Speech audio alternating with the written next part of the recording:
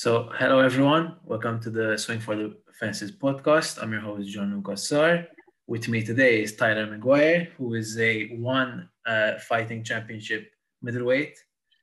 You fight in April, am I right? April 4th? No, April 7th. April 7th against... It'll be the 8th in Singapore, and then the 7th in the States. I'm not sure in Europe what day it'll be. I don't know. So these time zones get... You'll be fighting Raymond Magomed Aliev. Yeah. Yeah, good luck with that. I don't even try. I just Raymond. Let's go with Raymond. He's 7-1, am I right? Yes. And with regards to, you look up at the card. There's Eddie Alvarez. There's Demetrius Johnson. How does that feel for you as a guy who's quite a high up on the card? You're not low. It's not like you're the first card. How does that feel mentally? It's an awesome feeling, especially since this is kind of one's big push into the United States market, on TNT. And, instead of fighting at 5:30 in the morning U.S. time or whatever it normally is, it's 5:30 in the evening, so it's prime time. And then because of those big names on the card, I know there will be a lot more eyes on the show. And it's just a great opportunity because, in my opinion, I've been to a lot of the major promotion shows and all that. I think one does the best job at like the whole pageantry and like all the mixed martial arts and like the setting the stage for the fights. They have amazing facilities. Their cage is amazing. So I think it's awesome to be a part of that showcase in the United States market. I'm actually excited. So I met Mighty Mouse at one of the, when he was back in UFC, in one of the shows there, but I haven't met Eddie yet, so I'm pretty stoked for the opportunity to meet Eddie. So he's a legend. So yeah, and mentally, obviously, he's a guy that's 7-1. He lost only once by decision, never been stopped. How do you feel that you're looking at him and thinking, I could stop him, I could be the first guy to stop him, or are you looking at it just, I want to win? So this fight is actually the last fight on my contract. So as any fighter will tell you, like, you want to make a statement with that. Obviously it's never personal or anything, but he is the man standing in the way of me making more money and potentially a title shot. So as far as like records and stuff like that, like he's got 2 arms, 2 legs, and he needs air to breathe. So that's how I approach it. It's a business trip. It's always a business trip. From when I first came in and was fighting Sapa, who was like 65-10 at the time with like 38 knockouts. You know what I mean? Like in the end, like it's just 2 men in the cage, and it's just may the better man win. So I don't think there's anything extra with this. It's just a matter of I need to go out and execute. And I think with the exception of me dropping that world title loss, but I've approached things a certain way for this being my 20th fight. I've had a pretty good track record with it, and I don't plan on changing anything. So. And speaking of the title fight that you unfortunately lost, first of all, you were a minute away from going to a decision, which isn't that bad considering it's a title fight. Yeah, I'm pretty sure you're proud of that. No? Yeah. I was and it's even more heartbreaking because it was like 26 seconds from going to a decision, so it's even more like just one of those ones you're just But when you put everything on the line in front of millions of people, like that's what happens. So yeah, and let's say you win. Hopefully for you do win. Do you want a rematch with your loss, or do you want maybe to go for the title fight and go for bigger, better things? No, I want the title fight for sure. That's the ultimate prize. There's like the prideful part of me, obviously wants that one back. And I'm actually hoping, if I get a hold of this title, that Sebastian goes on a winning streak, because I want to give him a rematch. You know what I mean? Like he's an excellent fighter. I know he just dropped one, with that submission loss, and then I beat Aguilan. So we're on 2 different career trajectories at this point. And I know he'll bounce back. The guy works harder than anybody. He's an amazing fighter. But no, I'm focused on the title.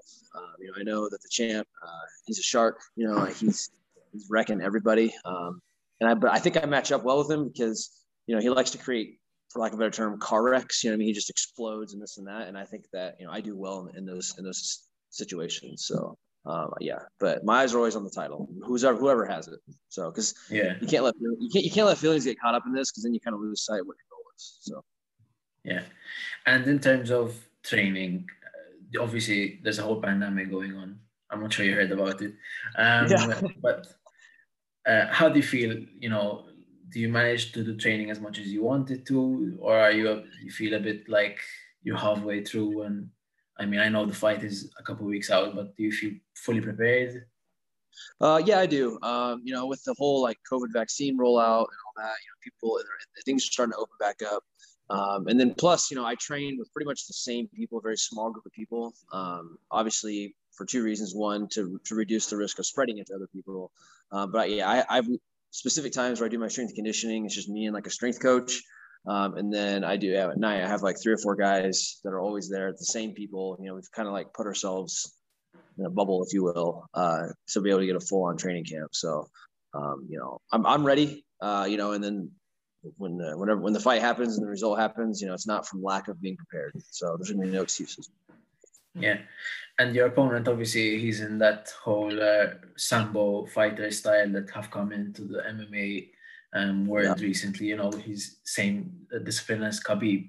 Do you feel there's that certain aspect of, I'm an American fighter in your case, fighting a guy who, has a sambo background? Do you want to prove that maybe, an American, or not even an American, but someone who isn't a sambo fighter can beat them, as opposed to, it's this invincible discipline in a way? Yeah.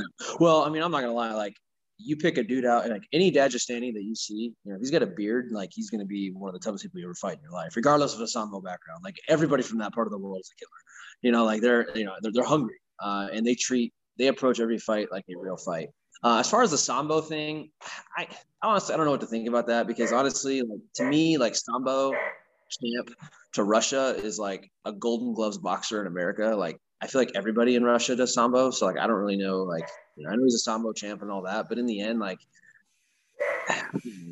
there is like that, that Rocky, like Russia versus United States element to it or whatever. But I mean, I don't really look at it that way. To me, like I said, he's just another opponent. And then if I beat him, then there's another Russian I got to beat to win the world title. So they've got a pretty good stranglehold.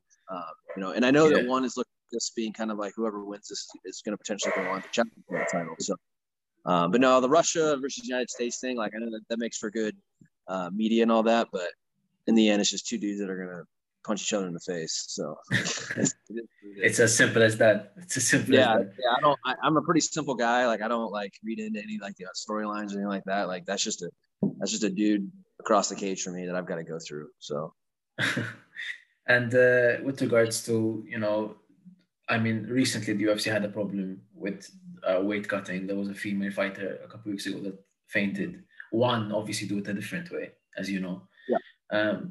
What do you think about that? I mean, it's a question that's been asked a number of times, but do you feel like you're stronger, like better fit?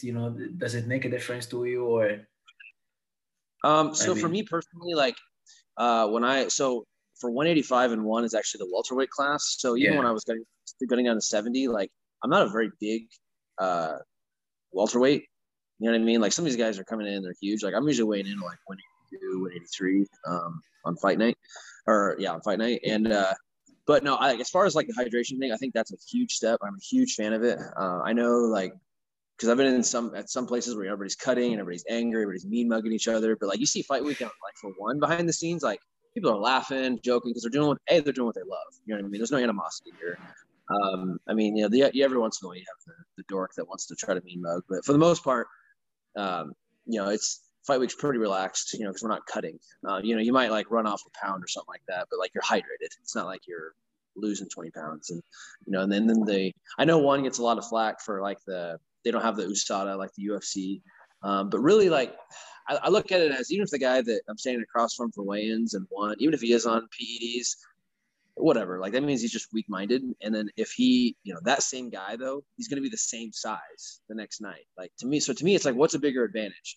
Like, a guy who did steroids or whatever, maybe, or the guy that puts on 30 pounds overnight because of water, right? So, like, to me, like, putting on an extra 30 pounds, like, is they were just better at cutting weight or whatever, and now they outweigh me by 10 pounds on fight night. Like, that's a bigger advantage than some dude who's on steroids or whatever. So I personally love it. I know one I started to talk about and look and implement their PED testing program as well. So hopefully I'll have the best of both worlds, the testing program and the non-weight cutting. So because I only walk around at like 107, 186. So it's not, Yeah. it's easy. So, but yeah. And you're speaking about how your contract is coming to an end now. Where do you see yourself after the contract ending, and maybe even 2-3 years later down the line? So I'd like to stay with one. Really, I guess the ball will be in their court. I came in a contract, and I'm paid. I was paid fairly for where I was at. But now, like, you look at my strength of schedule. Everybody that I fought up to this point has either fought for the title or had the title. So like my strength of schedule is ridiculous. So I'm fighting all their top guys, right? And the winner of this fight is going to go on to probably challenge for the title, right? So when it comes to contract negotiations, that's going to come into play. Obviously, the COVID situation while losing a year. So that's just one of the things that Juan and I will have to discuss. But at the same time, like, wanting to win the one world championship, that has a pretty strong allure. So me and Juan and I, like, they have a great team. Rick Audi, he's the director of operations. I've got a great relationship with him. So you guys know Misha Tate, VP. Like, I have a good relationship with her. So like everything's good. It's just a matter of just my agent or my manager talking with them and getting that crap worked out, so I can just focus on fighting. As far as like down the line, it kind of depends. I'm being 35. I'm on the back nine of my career. So really, I'm taking it fight by fight. Honestly, just kind of see where this goes. I don't want to be the guy. I don't want to turn into like a BJ Penn where you're getting K'd for the last 6 fights of your career. And like, I have a 5-year-old daughter. That's not how I want her to remember my MMA career. Right now, she remembers me being winning fights. So that's how I'd like to keep that memory. But yeah, so I'm just taking it fight by fight, and then we'll see what happens. I don't have any plans on retiring in the near future, but obviously, the MMA is a what have you done for me lately game. So, things can change pretty quick. So, yeah. And final question, you went professional. So you had an undefeated amateur record, am I right? Yes. Yeah. I was 6-0. Yeah, and in 2015, you went professional, am I right? Was that your first profession? How difficult? And actually, that was only because my coach talked me into it. Like, him and I joked that if he would have talked me into going pro, I'd probably still be an amateur. Like, so I just never thought I was good enough. So I mean, you basically answered my question. But how difficult was it to actually transition from amateur? Like, the punches, did they feel harder? Was the weight cut even harder? Or how was it mentally and physically? No, honestly, it was just the biggest thing was mentally. Because when you're an amateur, you kind of have a safety net because the record really doesn't matter. You know what I mean? Like, Of course, everybody wants to win, but like, if you lose, it doesn't matter. As soon as you go pro, it resets. But once you go pro, like, that's it, right? Like, if you have an off night, that sticks with you forever, right? Nobody cares. You can go 0-30 as an amateur. If you go 5-0 as a pro, like, nobody's gonna remember that, or they're gonna be. I mean, it's the greatest. You're like Rudy at that point, the greatest turnaround ever. But at that point, like, nobody cares. So that was the biggest thing. And then my coach, so I'm down in Tucson, Arizona, at Apex MMA now, but like up there, I was training at Sick Jitsu with Rick Little, and who I still have a great relationship. He's still one of my mentors and coaches. And he talked to me. He's like, "You're gonna go pro. If you're gonna fight, you're gonna go pro." And I was like, "I don't think I'm." And then I go out and I just smash the dude like a minute, and then from then on. And like when I was on the regional scene, like I was fighting anywhere from 170 to 205. There's if you look on YouTube, it was like a 12-second knockout that I had. I was fighting I was 185 pounds, and the guy was 205. But I just wanted to fight at that point. So yeah, it was good. The regional scene was a good time, a little crazy sometimes, like last minute. And that's the other thing, the regional scene is, as a pro, is like your opponent can just change fight night, right? Like, and I had that had to happen once or twice. So yeah, that was the biggest thing, is just accepting like, this is the real deal. Like, if you have an off night, it stays with you forever. And I think that's what really like motivates me when I train. It's like, can't afford a bad night in MMA. So yeah, you pay the price. It's a violent sport. So. Yeah, obviously. Well, thank you for joining me. I don't want to take your time. I understand you're busy. So thank you for joining me. Wish you luck, obviously. And I'll talk to you maybe later. Hopefully, I'll contact you for another interview maybe. Okay, after your fight. Thank you. Thank you. Sounds good. All right, bye-bye. Thank you.